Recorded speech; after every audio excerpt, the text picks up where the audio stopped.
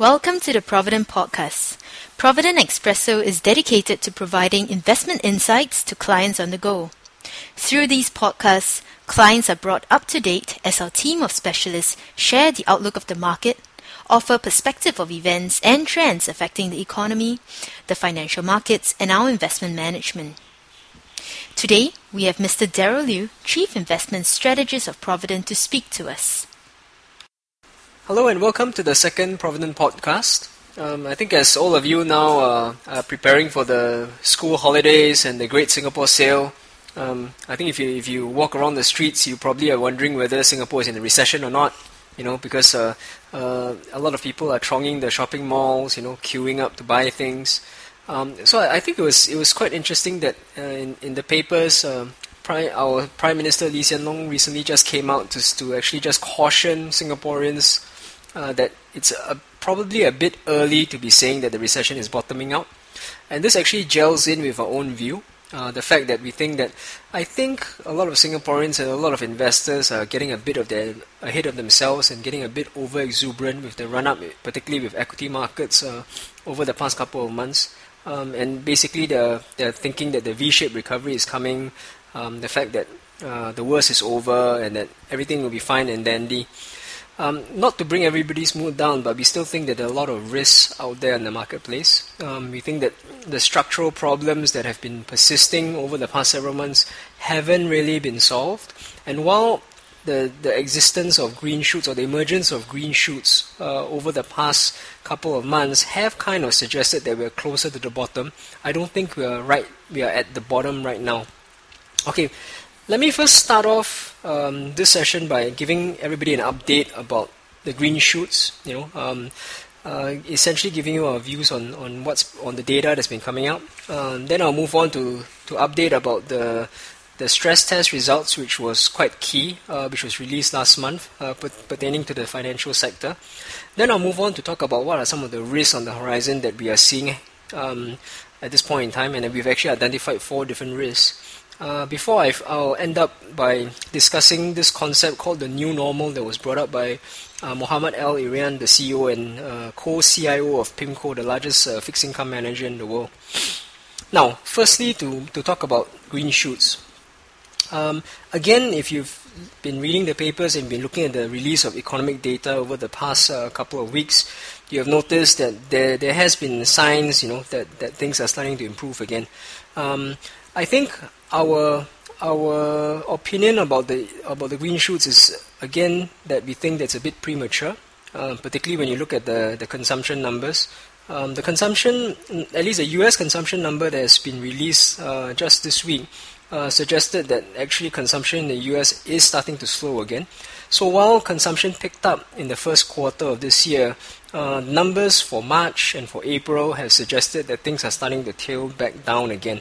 And I think this is consistent with our views that this is a structural downturn that will take consumers time to basically solve. Linked to this, the US also released their personal savings rate. And it was quite key, at least to us, that the US personal savings rate actually jumped to a 14-year high of 5.7% in April. Now, this is a positive sign in that US consumers are actually starting to save more so that they can pay back their debt, so as to solve their problems. But, however, I think we all realize that if the US consumers are saving more, it basically means that they are spending less. And that is obviously going to affect global demand. So I think this particular development is again suggesting that consumption, at least coming out from the West, is likely to remain weak for the foreseeable future. So essentially people who are thinking that there's going to be a sharp pickup or recovery in the demand side may be a bit mistaken. Now the second green shoot that's been commonly mentioned again is the issue on housing. I think when you look at the housing market, yes, I must admit that prices are starting to pick up in certain locations, but as I highlighted in the previous podcast, we think that this is really a function of location. The fact that you're talking about prime properties where most buyers will not usually have access to get anyway. Usually you have to pay a premium to actually purchase these pieces of property. In this kind of market conditions, prices are down about 30% compared to the last year. buyers are queuing up, looking at stepping up these pieces of property. So at this point in time, there's really a disconnect between the available supply in these prime locations versus the large demand of potential buyers who want to pick it up. But in the broad strokes, on the overall basis, property prices are still falling. And I think when we look at the outlook, it does look like prices will probably fall another 10 to 15% before we reach the bottom. Now, why do we think that? If you look at the US housing market, for example, the foreclosure rates are still rising, meaning to say that the number of people who are not able to actually pay back their mortgage or to sustain their mortgage or maintain their mortgage have had their homes foreclosed. Banks repossess the pieces of property and they actually sell it out. And if the level of foreclosed properties are rising, then we don't think that can actually help spur prices higher actually. Now the second aspect that we've been looking at as well is the overhang of inventory, at least on unsold pieces of property. There are still quite a number of unsold properties in the market, and again, we need to wait for these unsold properties to move first before we can see prices recover. I think the similar situation here in Singapore as well, because when you look at the local property market here, we see that there's a number of developments that will TOP, which will come online in the next couple of years. A lot of these properties have actually been purchased on the deferred payment scheme. And with unemployment rate going up as well, I suspect that a number of these people who purchase these pieces of property as an investment property may not be able to maintain the mortgages and payment schedules, and may have to be forced to sell them into the market. And again, this will help actually increase the amount of available supply, likely depressing prices as well. So bottom line, we still think it's a bit early days to be talking about going to the property market. But then again, if you're one of those who is fortunate enough to be eyeing a prime piece of property, those don't become available too often. So maybe it's a good time to look at those. Okay, moving on to the second portion, which is updating everybody about the financial sector. We did say last month that the stress test would be a key result that we will all be looking out for. And surprisingly, the stress test results actually came in far better than a lot of pundits actually expected. Still, sitting where we are actually questioning the how conservative or how aggressive the assumptions used in the stress test are. Now, just to sum up again, the reason why the stress test had to be done in the first place is actually to give confidence to the market that these banks can actually can continue as a sustainable business. Meaning to say, what the US government has done is that they've projected based on certain assumptions, GDP growth, for example, unemployment rates, certain loss requirements, whether these banks will need to raise more funds and how much funds they will raise and how much losses they'll be incurring in line of these assumptions. Now, the results of the stress test was, as I said, better than expected in the sense that the amount of capital required by the banks in terms of new capital that they raised was a lot lower than what people expected. However, when we look through the details, we do have to ask some questions. For one, we think that actually the assumptions used, particularly pertaining to unemployment rate in the US, was arguably not bad enough. Because what number they actually used 8.9% unemployment in the US on average for the entire 2009. Now, but when we look at the numbers today, at the end of April, unemployment rate is already at 8.9% and it's likely to hit even higher. So we do think that the unemployment rate in the US will average more than 9% for the whole of 2009. Now, if we are right and if the unemployment rate does average a higher level than what was used in the stress test, what is the implications? The implications effectively would be to the loss provisions that the banks will be incurring. Because if the unemployment rate does increase far higher than what was assumed in the stress test, it basically means that the banks are likely to incur greater losses. Losses in terms of bad debt through mortgages, because people who are unemployed may not be able to service their mortgage. Losses in terms of credit card receivables that become bad debt as well, because people are not able to service their credit card debt. So these are important factors here. We are just a bit concerned that the assumptions used in the worst case scenario are not really reflecting the true worst case scenario that we are actually envisaging. So because of that, we do think that the amount of money that the banks will have to raise may be a lot more than what was stated in the report. Now, I must admit that the situation in the banking sector is starting to pick up a bit or improve a bit, mainly because of the run-up in equity prices. Banks have taken the opportunity to actually go out and raise new funds through issuing new issues. Over the past 2 weeks alone, they've raised about, at least US banks have raised about $40 billion US dollars, and they've already announced that they will raise another probably about $10 to $20 billion in the next couple of weeks. Now, we've got to look at these numbers in the context. Raising $40 to $60 billion is good because it helps recapitalize the balance sheets of the banks, but we've got to look at these numbers in the context of the potential losses that these banks may still have to write off down the road. Because the IMF came out last month in April actually to revise their potential losses pertaining to the banking sector. And they actually looked at the overall banking sector and projected that the losses incurred globally in the financial sector would amount to about 4.1 trillion US dollars, of which 2.7 trillion dollars will come out from the US banking sector alone. Now, the US banks have already made over half of these, or have already written off about half of these losses. But that still means that it's likely that we will still see another $1 trillion write-downs potentially on coming out from the banking sector. Now, when we look at the amount of funds that they have raised over the past couple of weeks, they raised about $40 billion, but potentially they could be writing off another $1 trillion somewhere down the road. And that is one of the reasons why we are still concerned about the prospects in the financial sector.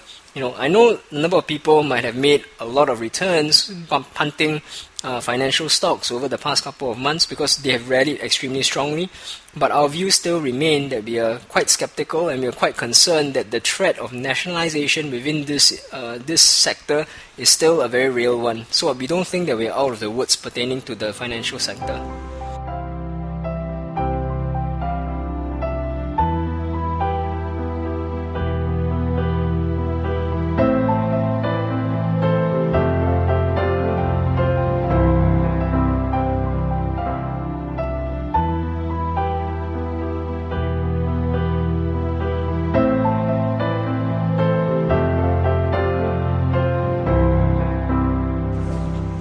Okay, moving on to the next part, essentially to talk about some of the risks, that could derail the recovery in the markets.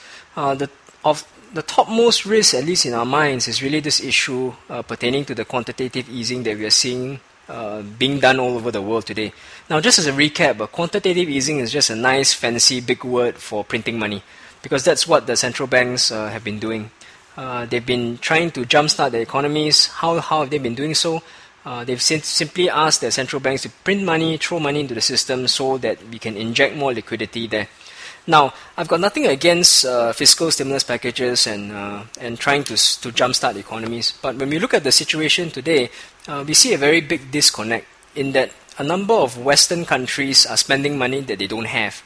Whereas a lot of Eastern emerging market countries, like for example China and even here in Singapore, we've saved up reserves over the past several years. And now, when the rainy day has come, we're actually utilizing that reserves to help smooth things out, to help improve the lives of the population.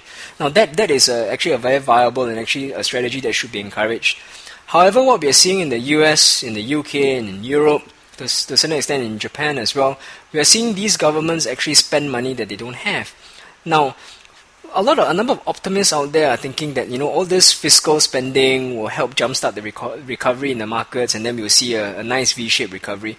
However, where I'm sitting, I'm scratching my head and thinking that there's no way that somebody can simply print money and spend their way out of trouble. If they don't have the money to begin with, there must be some repercussions and implications of the actions which they are taking today. And we are starting to see some of these repercussions already over the past couple of weeks. Now, again, put yourself in the shoes of somebody who's about to lend money. If you're going to lend money to somebody, what is one of the key things that you'll be looking out for? One of your key considerations is obviously whether this person that you're lending money to will be able to pay you back. Now, you will assess their probability of paying you back, and if you deem that the probability of the risk is quite high, then you'll be asking this person to give you a higher interest, or higher return to actually compensate you for the risk that you're taking. Now, this is the case that we are seeing today, because the US, UK, Europe, they're basically doing quantitative easing. They're printing money and they're issuing bonds, hoping to get investors to come in to fund their spending, their fiscal stimulus packages. Now, if you are a potential investor coming in, why would you want to lend money to, let's say, the US government to buy US treasuries when the yields that you're getting or the interest that you're getting is so low? And when you look at it on a rational basis, the balance sheet of the US government is in a terrible shape. There are trillions of dollars in debt. So that's something that the marketplace is starting to recognize now, starting to price in this risk. And that became apparent a couple of weeks ago when Standard & Poor's downgraded the outlook of the UK, of the United Kingdom, because they looked at the deficits that the government was running and they said that, okay, while they didn't think that there's a high chance that they'll default, they said that the outlook was now lower, became a bit more negative because of all the printing of money that they were implementing. Now, discerning investors out there then sat back and thought about it. And if the UK can get their outlook downgraded, then what's more the US? Because the US is actually in far worse shape than the UK. So that's one of the reasons why investors started to panic a bit, pull their money out of US treasuries. And as a result, we saw US treasury yields, which is actually the interest in a way that you get on US bonds, start to rise. Now, over the past couple of months, because of all the buying up, the quantitative easing strategies by the Federal Reserve in the US, they've actually managed to push down interest rates to a relatively low level, to hovering. So interest rates were about 2.5%. This is your 10-year US Treasury yields. Now, as a result of the changes in the market perception over the past few weeks, 10-year Treasury yields actually jumped up to about 3.5, 3.7%. And that's a very, very sharp rise. Now, you might sit there and think, so what's the implication of this rise in treasury yields? Now, it has a repercussion on a lot of other things. For one, the main repercussion here is that it will actually affect the pricing in your assets.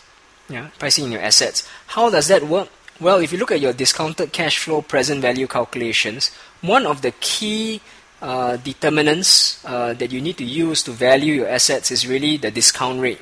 And if your interest rate environment is rising, you are now discounting your cash flows by a bigger discount rate. And if your discount rate is larger, that basically means that it's going to result in a lower present value or a lower asset value. So, rising treasury yields is negative for asset prices. It will actually depress asset prices. Now, the second and more important implication of rising yields is that it negates one of the key strategies that the central banks have been doing over the past several months, which is mainly trying to bring interest rates down, to make borrowing cheaper for individuals and for companies. Now, when the US Treasury yields have gone up, that basically means that it's making things more expensive for companies to borrow. It's making borrowing more expensive for consumers as well, and that could basically affect the recovery that we are starting to see. So again, we see the implications of quantitative easing start to appear right now. There are certain other implications as well.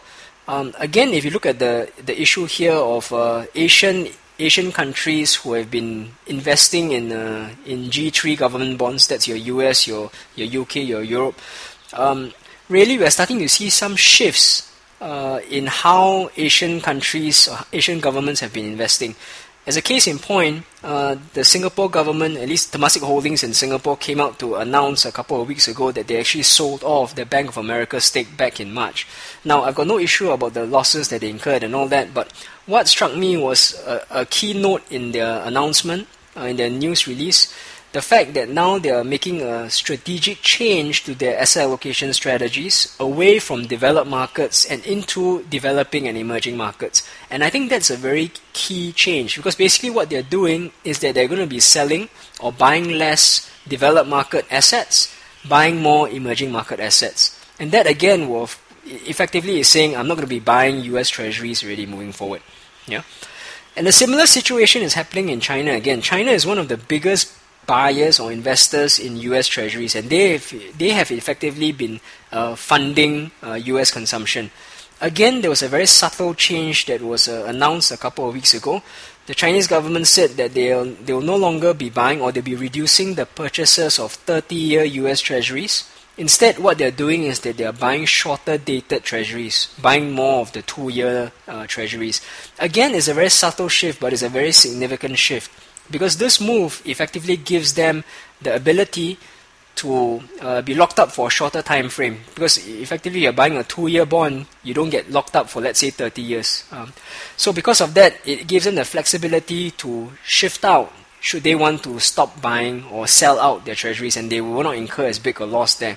So we feel that these moves are significant in that it could be signifying a change in how investors are viewing the G3 government bonds, and that could have some implications, because if these are signs of things to come, we will likely see a sharp spike up in government bond yields, and that will basically have implications on asset prices and borrowing costs in these countries.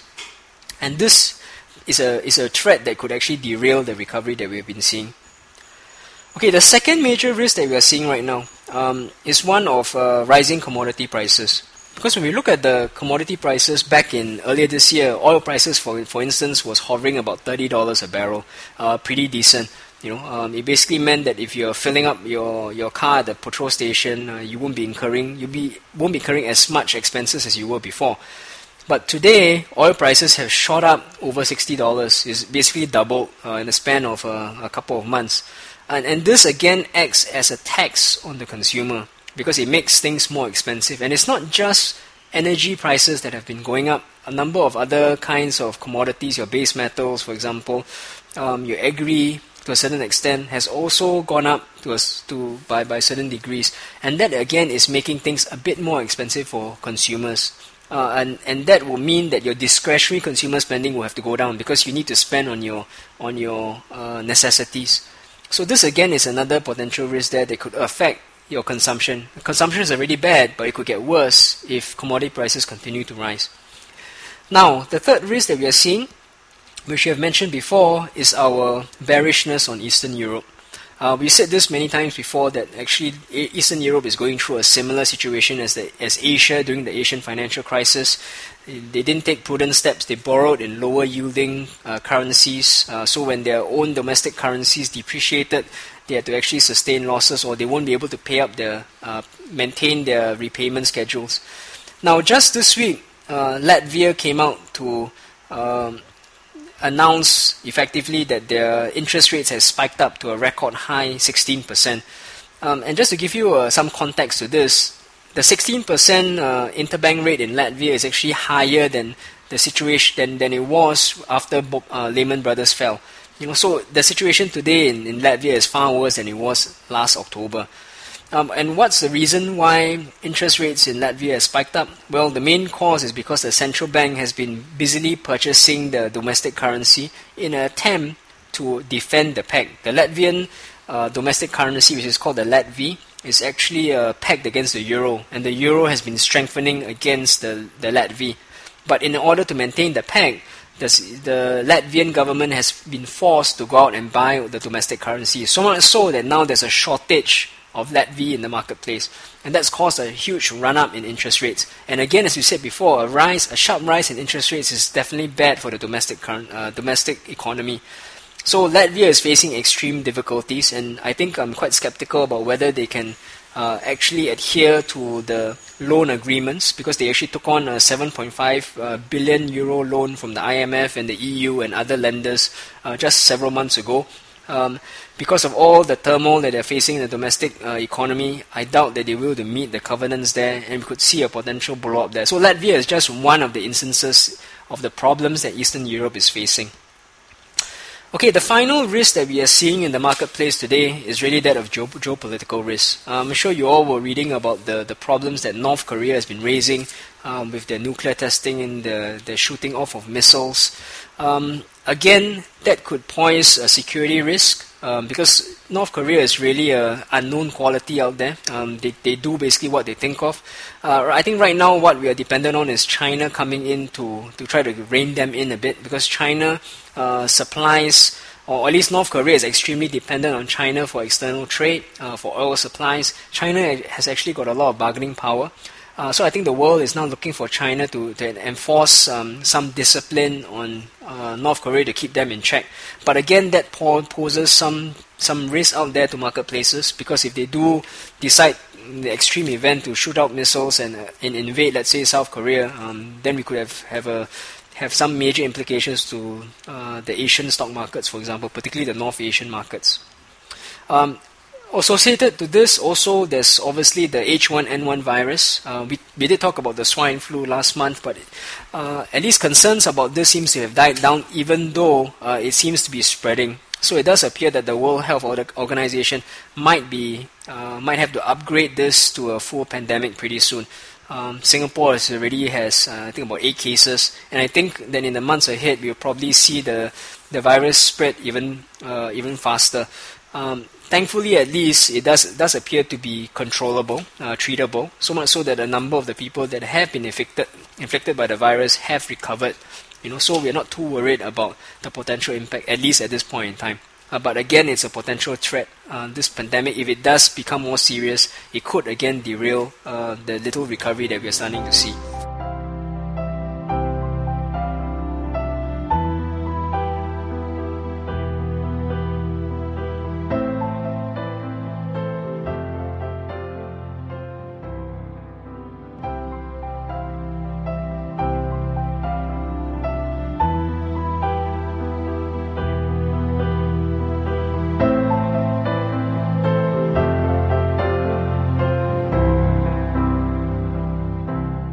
Okay, moving on to the final part now. After having said all this, talked about the green shoots, talked a bit about the situation in the financial sector, before we highlighted some of the risks. Bottom line, we do admit that we see the bottom in the market approaching soon. So actually, we do think that we will reach a bottom in the economy, hopefully by end of this year or at latest early next year. The only difference, however, in our view compared to what the market is pricing in, is the expectation of the recovery. Now, the markets, with the run-up in equity markets over the last few months, they're basically pricing in a sharp recovery in the economy. Now, we think that the recovery will take a while to happen, meaning to say it will not be a V shape, probably a U, but it will come somewhere down the line. Maybe towards the later part of 2010 or next year. And even when the recovery does happen, we suspect that the recovery will be a lot more muted than normal. And as a case in point, I'd just like to highlight this particular research piece by Muhammad El-Erian, the CEO and co-CIO of PIMCO.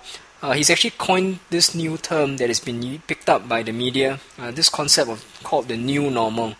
And effectively, this concept, new normal, it's here to suggest that the recovery, when it does come, will be different and a lot slower than the recovery than the run-up or the growth that we've seen over the past couple of decades. Now, when you look at global GDP growth, the world has been growing at an average of between 3 to 4, and in some years over about 5% per annum.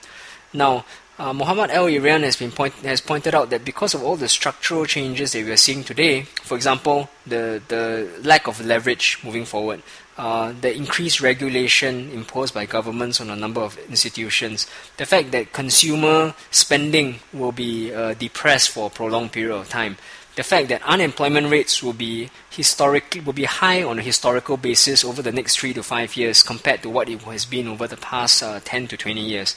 Because of all these structural reasons, global GDP growth over the next 3 to 5 years is likely to be only averaging about 2 to 3%, which is at least a full 1% slower or lower than it has been in the past.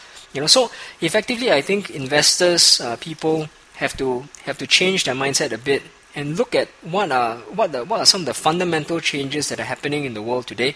And because of these fundamental changes, the world over the next decade will be a very different place than it's been in the past. So people who are expecting astronomical growth, or at least growth that was similar to what we saw in the good old roaring 80s and 90s and the early 2000s, I think will be sorely disappointed. And as a case in point, when we look at the run-up in equity markets over the last couple of months, it's interesting to me at least that equity markets have run up 30 to 50% even while earnings have been falling. And we do expect earnings will continue to be weak and will struggle to recover until we see the fundamentals start to pick up again. So basically, while we think that the end is near, at least the bottom is in sight, we do think that we need to be a bit more conservative and look, because effectively the recovery will take a while to happen. And this basically gels in with our scenario analysis done at the turn of the year, which is the reason why we divided our portfolios into the beta, and that's the reason why we came up with the new alpha strategies as well. Because ultimately, when we look at the current situation, we don't see that things can turn around so soon, and because of that, we are still concerned that over, let's say, a 5-year time frame, investors may not get the returns may not get positive market returns, because the markets may be going up, may be going down, if all the risks that we've highlighted do materialize. So when we look at it from the investor standpoint, we empathize with investors' needs that they want basically to recover their losses as soon as possible. However, we want to be able to recover the losses in as safe and sustainable a manner as possible, because on the flip side, we want to ensure that you don't lose even more money. And I think that's one of the key considerations that we are taking. So ultimately, when it comes to looking at your portfolios, for the beta strategies, is effectively staying the course. You have the time horizon to stay for at least 10 years. Effectively, we are riding through the market's ups and downs. It's good that markets have gone up over the last couple of months. Your portfolios have enjoyed that, but obviously not risen as much because your portfolios are not 100% exposed to equities, because we are taking a diversified portfolio approach. Now, for the alpha strategy portfolios, effectively we are still waiting for signals, at least signs that things are getting better. Because as I said, there's some green shoots that are starting to appear, but it hasn't appeared in such degrees that make us comfortable to want to increase the risk levels in the alpha portfolios. Again, the alpha portfolios are there meant to deliver a steady return in light of a very poor economic environment, the fact that returns may not be there. So again, we are very concerned because these tend to be shorter term investors that are investing in this particular strategy. Preservation is one of our key considerations there, making sure that you don't lose more money, but yet still be able to deliver that 7 to 8% on a per annum basis. So when we look at our current portfolio positioning, we're quite comfortable. In fact, moving in the months ahead, we are likely to implement some of the strategies that we have been putting into place over the past couple of weeks. So for the beta portfolios, it's likely they will be fully investing the cash allocations by the end of next month, or by the end of June. For the alpha strategies, we have been talking about, at least for the PGP side, we have been talking about certain strategies which we plan to implement pretty soon as well. So, bottom line, we see a bottom in sight, but I think the market is getting a bit over exuberant, so I will just have to caution a bit about expectations to temper it down a bit. So it's good that Prime Minister Lee Hsien Loong has come out to actually warn Singaporeans to actually temper down their expectations again. So for those of you who are out there enjoying the school holidays with your kids, I'm sure you might have had to make certain cuts in holiday plans, particularly because of the H1N1 virus. But if you are thronging the shopping malls, if there are bargains out there to be had, please grab hold of it, because obviously with the retailers, with restaurants, with hotels coming out with fantastic deals, it is probably really a great Singapore sale. So thank you everyone, and look forward to talking again next month.